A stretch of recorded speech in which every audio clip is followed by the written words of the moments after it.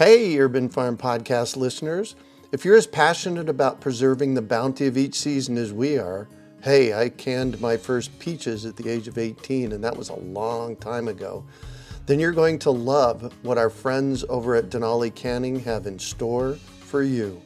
They're on a mission to spread the love and knowledge of food preservation, and they're inviting you to join the journey for free. Right now, Denali Canning is offering free canning lids to anyone who wants to dive deeper into the world of food preservation. Yes, you heard that right, absolutely free. It's the perfect opportunity for both seasoned canners and those curious about starting. Denali is about quality, reliability, and supporting the canning community, ensuring that you get the best results every time you preserve. So why not give it a try? Visit denalicanning.com/free to claim your free lids and start your preserving adventures today. That's denalicanning.com/free.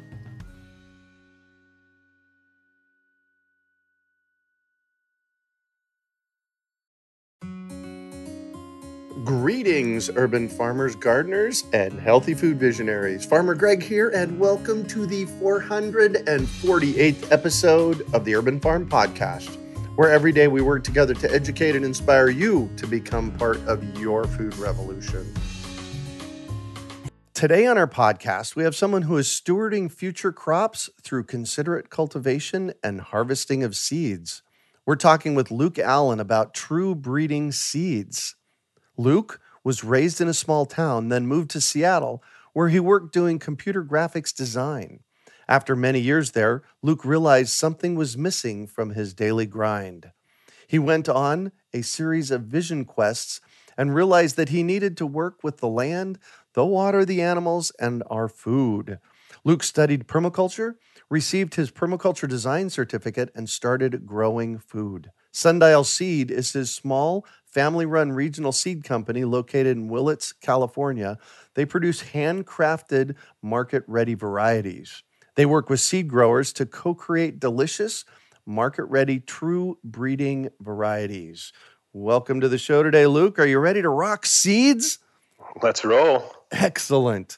So, hey, I shared a bit about you. Can you fill in the blanks for us and share more about the path you took to get where you're at today?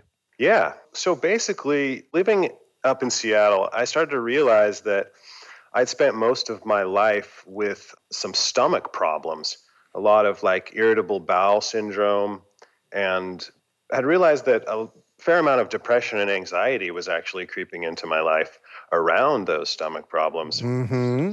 So I started doing some soul searching or looking into myself to see what needed to happen. And out of that, I discovered the ancient technology of fasting. Oh. And along with that, the Native North American Sundance ceremony. So I joined onto that, and we did the Sundance ceremony, which is 4 days of dancing in the sun where we give up food and water. So we do a 4-day-long fast. Wow. And life-changing, incredible. And after that, I just felt good, felt clear. Felt like I could think again.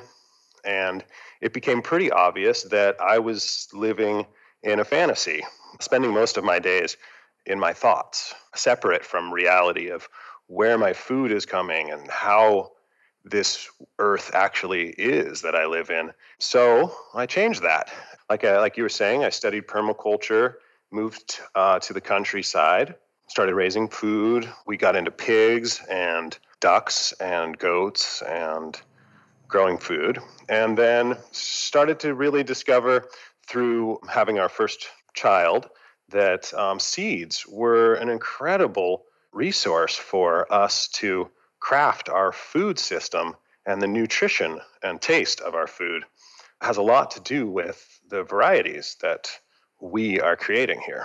So we got into working with a local seed company here for about 5 years. Right. And they went out of business, and so I started up my business after that. Nice. There's several places I want to go. And one of them is, you mentioned permaculture design course, or a PDC. Yeah. Would you tell our listeners what a PDC is and maybe give us 2 cents worth of what you got out of your PDC? Yeah, definitely.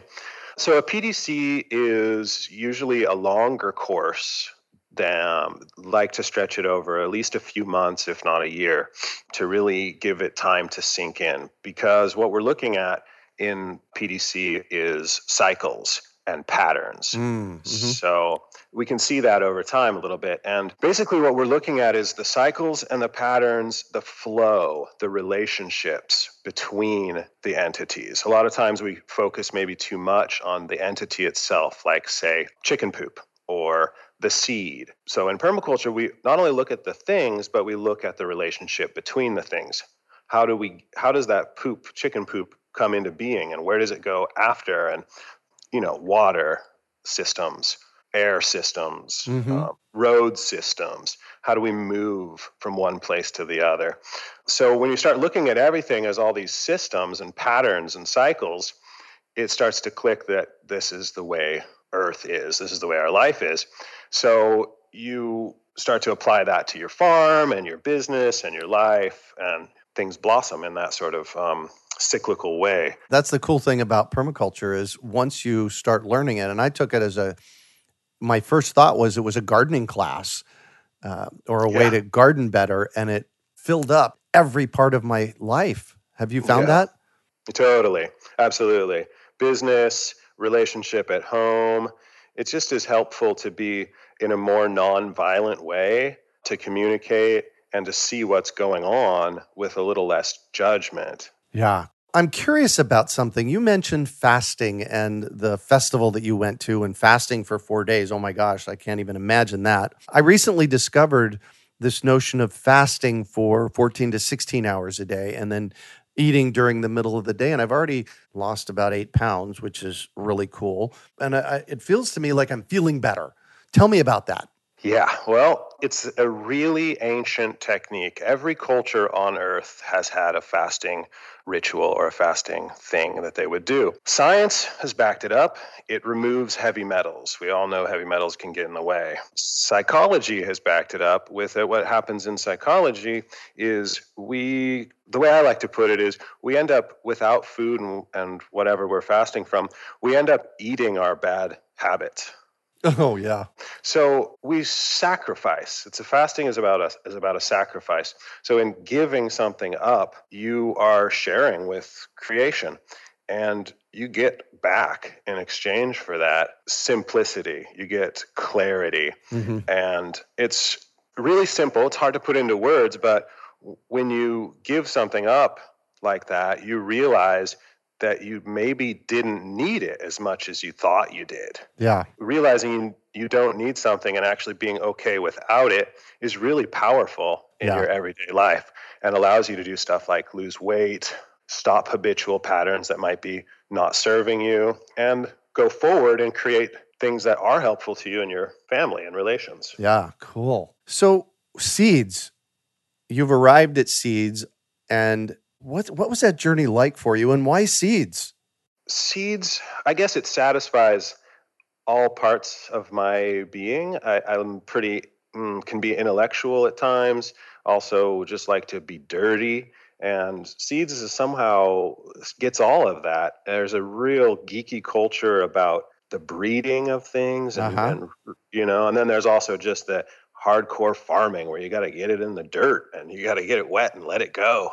And it's got to do its thing. So to me, that magic, is just amazing. And we have a 3-year-old now, and he loves the seed process. And that's how I got into that. Yeah. And you stumbled across something called true breeding, and that's not really anything I'd ever heard of. And tell me about that. I'm not sure I know what it is. Well, so most of your listeners might be familiar with open pollination versus an F1 hybrid. So go ahead and actually define those for our listeners, please. Yeah, great. So an open pollinated is one in which there might be a field or a patch of this same seed, and they openly pollinate each other and produce seed that is going to be pretty dang similar to what was there. A hybrid is two separate different plants that you cross, and they make a one-off seed that happens to, if you do it right, and you're a super scientist about it, makes a really potent really identically the same from every seed that you plant.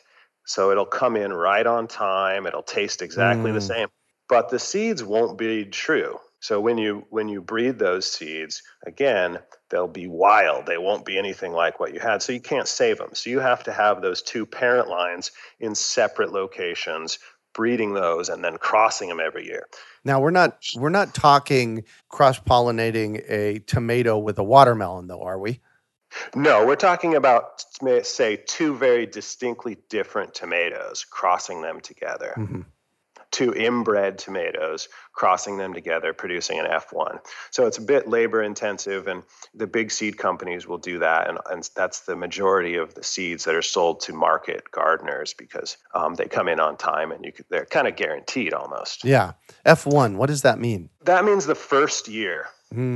So when you're breeding an open pollinated, you can start from that F1, and then you have to work again to select the quality that you want out of that wild mass that's come out of that F2 that you replanted. So then you select it again for what you want, and then you're on to F3 and you plant them again, and it's a little maybe less wild, and you select again, and then you're on to F4, and you repeat again year after year. By the time you get to your F5 or F7, it's should be stabilized into the variety that you like. And now we would be called open pollinated. Wow. So seed breeders have to be patient. Yeah, exactly. We're working with an amazing seed breeder, Steve Peters, out of the Bay Area, and he's been working on this broccoli, Steve's Tender Early Green Broccoli, the best broccoli I've ever tasted. Wow. Local market grower here said it's the best broccoli he's ever tasted, and he grows for market. But so open pollinated is great. What we're looking at with true breeding is basically open pollinated, but coming at it from a moving forward and a positive viewpoint of, we are doing this to create true breeding seeds that are tasty, delicious, and are bred for the food quality.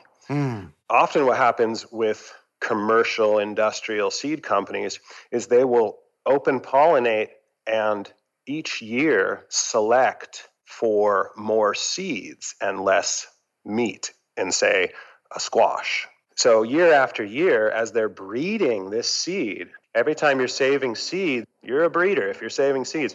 So year after year, selecting a squash, let's say, for more seed and less meat, eventually you get a pretty measly looking squash. Whereas our squash, for example, is being bred by Bill Reynolds up on the Eel River here in Northern California.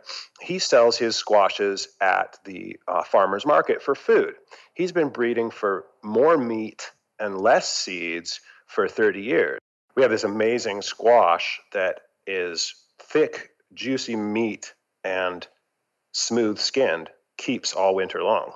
Wow. And it's true to seed. And it's true to seed. All the stuff we sell is true breeding, true to seed. So it's all, some of it is heirloom, meaning it was developed a long time ago by some master breeders back in the day.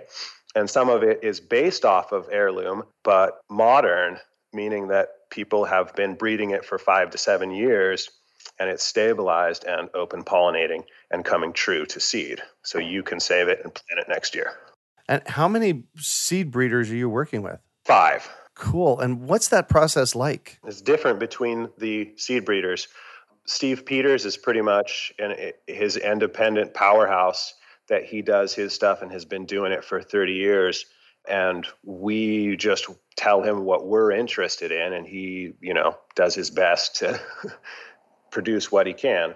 Another situation is a local breeder that has been breeding quinoa for about 15, 20 years. Wow. Yeah, she has been collecting quinoa from the USDA and naturalizing it to her environment. And so we, just love what she's doing. So we just buy her quinoa and she keeps going. She also did a project with a celery that she brought the celery up here to our region in Northern California. The first year it bolted. She couldn't get any celery. She kept working with it. And over a decade later, she can overwinter it into the spring with delicious stalks the whole time. Wow. And it won't bolt. Yeah. Explain bolt for people that Bolt just means go to seed. Perfect. So I actually dug you up. I was looking around the internet for something and I stumbled across your website. And when I saw your website, it's like, wow, got to get this guy on the show talking about tree collards. Oh, yeah, the tree collards. Yeah, tree collards. I've grown them here at the Urban Farm before. And the ones I've grown were 8 feet tall and they last two to 3 years. I guess we call that biennials. Tell me about tree collards, what they are, and how our listeners can get some, because you want one of these growing in your yard. Oh yeah, once you have one, you have as many as you want to. Yeah. You're hooked. Yeah, we work with a local grower here, Richard Jeske. He's been doing tree collards for 30 years, and they're amazing. They're perennial. Around here, they just keep going. He has some that are, 5, 10 plus. And what are they? Tree collards are a perennial vining, kale-like, cabbage-like plant that makes big, juicy, purple-green leaves. Plate size. Yeah, plate-size, giant leaves year-round. The ones that we have, you have to get a stake in it or something at about 4 feet because it'll fall over if you don't stake it up. The cool thing is if it falls over, it'll root itself and grow a whole new plant. I know, right? It's amazing. We're doing constant cuttings. We send them out every week, and people love them. You just stick them right in the dirt, keep them watered, and they just grow and grow. And then you can cut off and make a new one, plant it in, give it to your friends. Now, the cool thing that I noticed about tree collards was I got one stalk, and when it got to a certain height, like 4 or 5 feet, it started shooting off stalks off the side, little pencil-sized ones that we could then take off and reroot. Exactly. That's how our grower does it. He's just got a few lines of them in his garden, and they just are multi-stalked at some point. They almost like start draping off the side, growing new ones.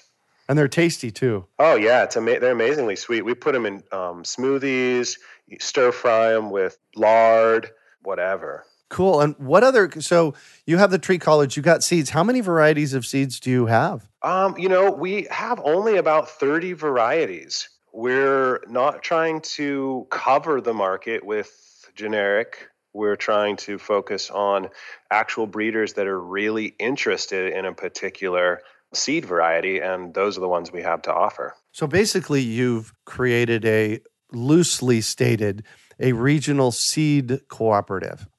Yeah, in a lot of ways, that's what we're shooting for. We're trying to do it under the realm of a business so that we can help the seed growers keep doing it. There's not a huge market for them to make a bunch of money on their seeds. So it's challenging for them. So we are paying top dollar in the market to the breeders. Yeah, one of the things I've noticed is that we do a large seed event here in Phoenix every year called the Great American Seed Up, where we basically bring in 2 to 3,000 pounds of bulk open pollinated seeds, and people can come into a room and scoop them up. And it's amazing to me when you're buying in bulk like that, how inexpensive they are. I know, it's mind-boggling. I know. And so I'll actually want to talk to you about some of your seeds, see if we can get them distributed through our event. But most of the seed cost is in the packaging, is it not? Yeah.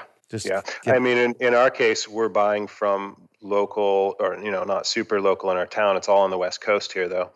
Small growers. So, like I said, we are paying a little bit more for those seeds. A lot more than like the big commercial industrial that's buying from China these days even.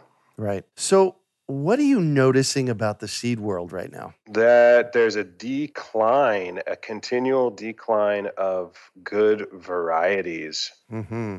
And there seems like there's a huge interest in people in seeds. Oh, yeah. So it's an interesting time where there's declining variety, declining biodiversity in our open pollinated seeds, and an increase in interest and activity in the social area of it. So we have our work cut out for us. Yeah, that's what it is, huh? Cool. What is your website? Oh, yeah. So our website is www.sundialseed.com. Perfect. And you can check out the seeds there. Yep, and you can order tree collards on there. Perfect. Do you have a favorite seed? Oh, yeah. Let's see. I think my favorite seed is the Dark Star Zucchini. It is an open pollinated, true breeding zucchini that was developed by Bill Reynolds and another guy. What we're doing here is we're trying to basically compete or get better than the F1 hybrids. Mm-hmm. So this Dark Star is right on par with the top-notch hybrids. It comes in on time. It produces super uniform. It's way better tasting, and it's a star. Nice. So I'm going to shift on you, and I'd like for you to talk about a time you failed, how you overcame that failure, and what you learned from it. Well, I would pick like this time with my dad where I thought maybe I was right and, forced the issue and forced the separation, and it didn't work. And luckily, I realized that it didn't work. And as soon as I realized that, it was really apparent. And this is like something I keep noticing over and over, that creation or our life here will keep presenting what we need in the moment. And as soon as I realized that, it was so easy to overcome the problem that I had created. And all it took was, getting back in touch, and it worked, I hear you on that one. Yeah. I'm over here just visiting back. My dad's no longer with us, and visiting back all of those times where I knew I was right. Yeah, right. Yeah, my dad left us a few years ago too. Yeah, sorry about that. I did a course at Landmark Education about, oh my gosh, coming up on 30 years ago. And I love one of the sayings that I took away. You can be right or you can be happy. Yeah, that's a classic one. It is. It is. So what do you consider your biggest success? Oh, that's an easy one. My 3.5-year-old. Mm-hmm. He's happy. He's healthy. He wakes up ready to go every day.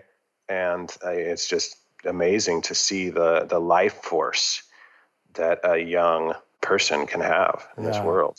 How is he interacting with the seeds? He loves it. He plants them out in our garden, and he helps pack sometimes. He loves helping fill seeds. I don't let him do the labeling yet, but yeah, he thinks they're really cool. We did corn last year. He still talks about that all the time. Nice. Well, you know what? My mom started me in gardening when I was really young. Here we are almost 60 years later, and it still lives with me every day. So thanks for doing that. Cheers. Yeah, that's what I want. Yeah. So what drives you? I think the drive that I feel is from relaxing the mental, driving. Mm-hmm. And releasing into the flow. And it's like I'm being driven. So not trying to drive anything, but relaxing a bit. And, you got to stay on top of everything that's presented to you. But letting it be presented is what really drives me these days. Yeah, almost like you're being led, but you have to be. Yeah. Yeah. Exactly. Yeah, I can completely get that. I do what I do in the world, not because I know why I have to do it, but that's what I'm supposed to be doing, and I'm driven and led at the same time. So I hear you. Yeah, well put. Yep. So if you could recommend one book for our listeners, what would it be and why? Sepp Holzer is a permaculturist from Austria, and he has 2 amazing books, but the one I guess I would recommend is called Desert or Paradise. And it's an amazing account of a bunch of his projects around the earth where it was desert, and within a season or 2, he turned it into paradise. Ah, nice. And he documents that in his book. Yes, with pictures and stories, and it's incredible. Cool. And what one final piece of advice do you have for our listeners? Take time to listen to the birds. And there you have it. Thank you so much for joining us on the show today, Luke. It's been a real pleasure, Greg. Absolutely. One of the things, so we want to know where to get these tree collards and seeds at. So what's your website? Sundialseed.com. Perfect. And I want to talk, I know we're kind of approaching the end here, but I think it's really important to tell people about the tree collards and how they're going to get them and what to do with them so that they can be successful. They come as a set of 3 cuttings, and you should plant them immediately. Regular garden soil, either in the ground if it's warm enough, or in a good-sized pot. You don't want them to dry out too much, and you don't want them to be too soggy. I also don't want the bottom of the tree collard cutting to touch the ground if they're in a pot, like touch the bottom of the pot. So, Oh, wow. they need to be in a good amount of soil so they can stay moist, because it does take a couple months for them to root. Mhm. They'll start making leaves right away, but they might not necessarily be rooting for a while. So it's real easy. It just takes time. And then once they get rooted, they'll just keep going. Do you ever add rooting hormone? Some people do. We don't, just because we have so many going that we don't need to. But if you're in a hurry, I think that would probably help. Yeah, perfect. And one of the other techniques that I've used with cuttings is actually putting a little tent over a plastic bag over the top of it so it retains its moisture. Have you found that to work? That does work with cuttings. Yes. Yeah. If you can do that, it does help with cuttings. Especially if you're in a dry environment like here in Phoenix. Yeah. Great. Yes. Your website again? Yeah, come check it out at www.sundialseed.com. Thank you. And you can find show notes on today's podcast at urbanfarm.org/sundial. We are your urban farming resource. You can find us on iTunes, Google Play, Stitcher, iHeartRadio, and everywhere podcasts are found. Also visit urbanfarm.org to find articles, webinars, courses, and more. Well, that's it for today. Thanks for joining us on the Urban Farm Podcast. We hope you enjoyed today's episode of the Urban Farm Podcast. Remember to listen for tips, advice, and resources to help you on your journey with urban farming. You can find us on the web at urbanfarm.org or send us an email to podcast@urbanfarm.org. In the words of Vincent van Gogh, great things are done by a series of small things brought together.